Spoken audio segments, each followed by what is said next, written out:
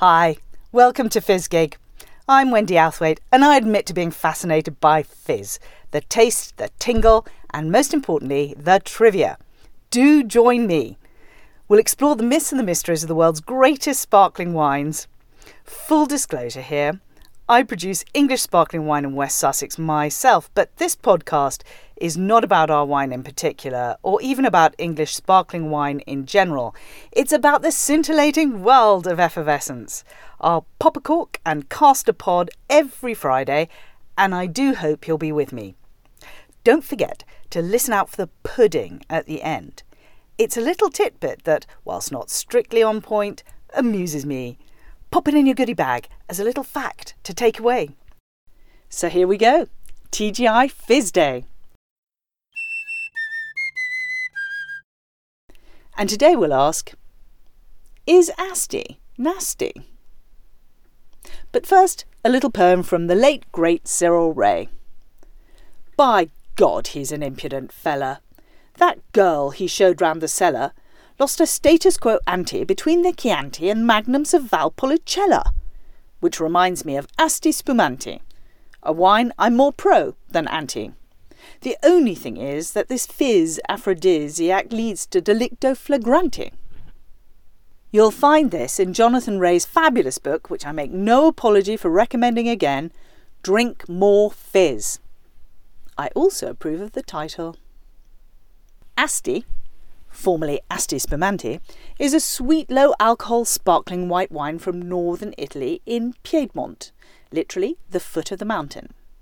The vineyards here have been a UNESCO World Heritage Site since 2014, and Asti production centres around the southeast of Piedmont, around the towns of, predictably, Asti and Alba.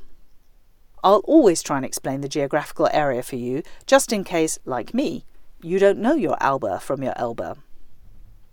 The sparkling Asti has floral aromas, especially of orange blossom and peach and apricot flavours, with a characteristic muscat muskiness. It may sound ridiculous, but it's intensely grapey. And actually, that's more unusual for a wine than you might think. Finished wines often taste completely different from the flavours of the grapes in their raw state, because the wine's flavours tend to come from the phenolic compounds in the grape pulp and skins, and reveal themselves only through maceration. But Asti tastes like the Moscato Bianco grape. Asti is made only from the Moscato Bianco grape, known elsewhere as Muscat Blanc à petit grain. It's very sweet. And one theory for the name Moscato is because it attracts flies. Muscat means fly in Italian, which is a little disgusting. And one of the reasons why Moscato Bianco is difficult to grow is because it's vulnerable to diseases, particularly after an insect attack. The Moscato Bianco for Asti must be planted on slopes of between 30% and 50% gradient, so mechanisation is difficult. Despite the hot summers, the altitude slows the ripening of the grapes, preserving acidity and promoting aromatics.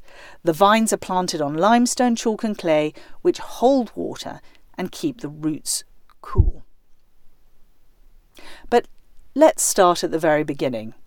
That's a very good place to start. FizzGig aficionados will now be familiar with the story of someone training in Champagne and then returning home to create their own fizz. Piedmont is no exception. In 1870, Carlo Gancia returned from Champagne to the town of Canelli and started making Muscat Canelli, which still features on wine labels today. It was American soldiers that popularised Asti when they returned home from their European tour in World War II, with an unquenchable thirst for light, sweet wine. Demand soon outstripped supply, so Asti producers industrialised, turning from the traditional method of bottle fermentation to using bulk wine in the Charmat method. The industrialised production of what was then called Asti Spumanti was exported to the USA and the UK, and gave Asti Spumanti a poor reputation as a noxiously sweet poor man champagne that, as the name suggested, encouraged overindulgent drinkers to spew. It was nasty. After Asti got DOCG status in 1993, the Spumante was dropped to distinguish it from its forerunner, and wine producers evolved a less sweet style with riper fruit flavours. Still, about 85% of Asti is exported to the USA and the EU, and sales in Russia are rising. Asti comes only from designated areas. In 1932, Asti could be produced in 45 communes around the Po Valley, but in 1967 and 1976, the production area was enlarged to 53 communes. Asti, DOCG, is now Italy's largest appellation. More than 10 times more Asti is produced in Piedmont than the region's iconic Barolo. It's about 80 million bottles a year, and there are over 6,800 growers, most of whom sell their grapes to large companies or cooperatives for wine production. And although bottle fermentation is not prohibited, this fizz is made in the Charmat method, so there's no secondary fermentation in the bottle. Here's how you make it.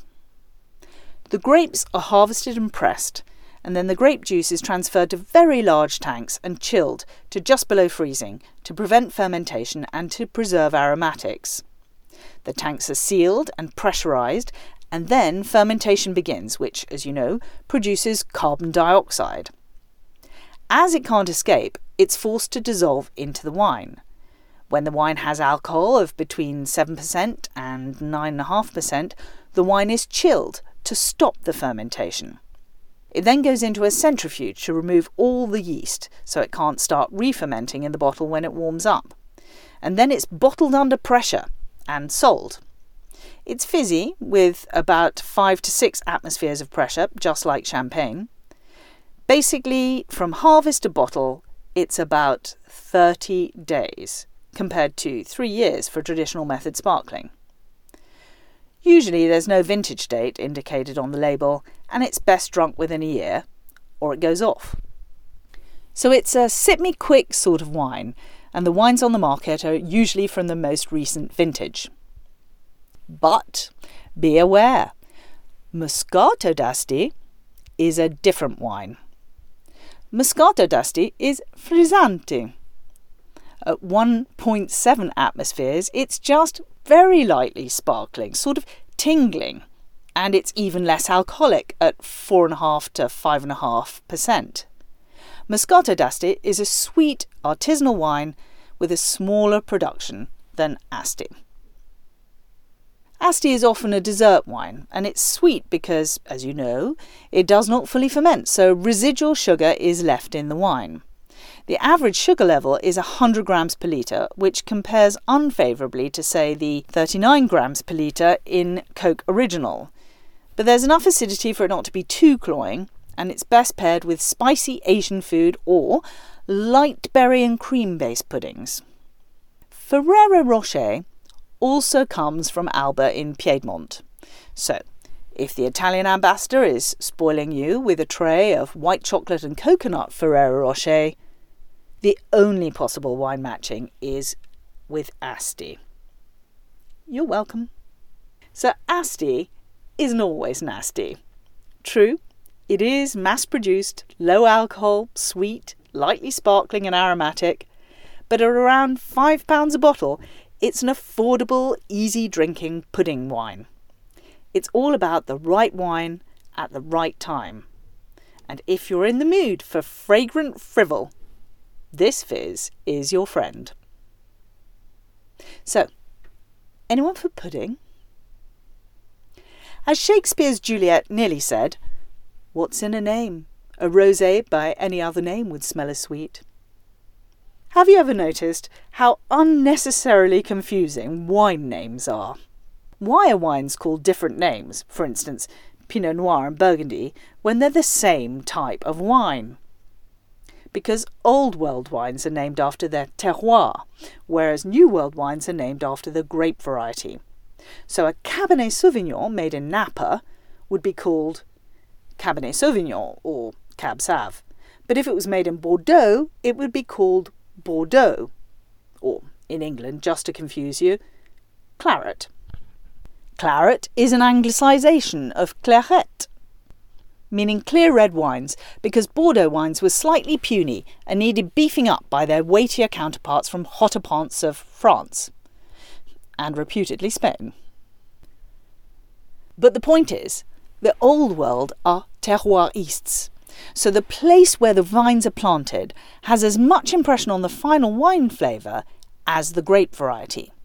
So they name the wine after the terroir, not the grape. This means that, unless you're in the know, you have no idea what the grape variety is. And this can have hilarious results.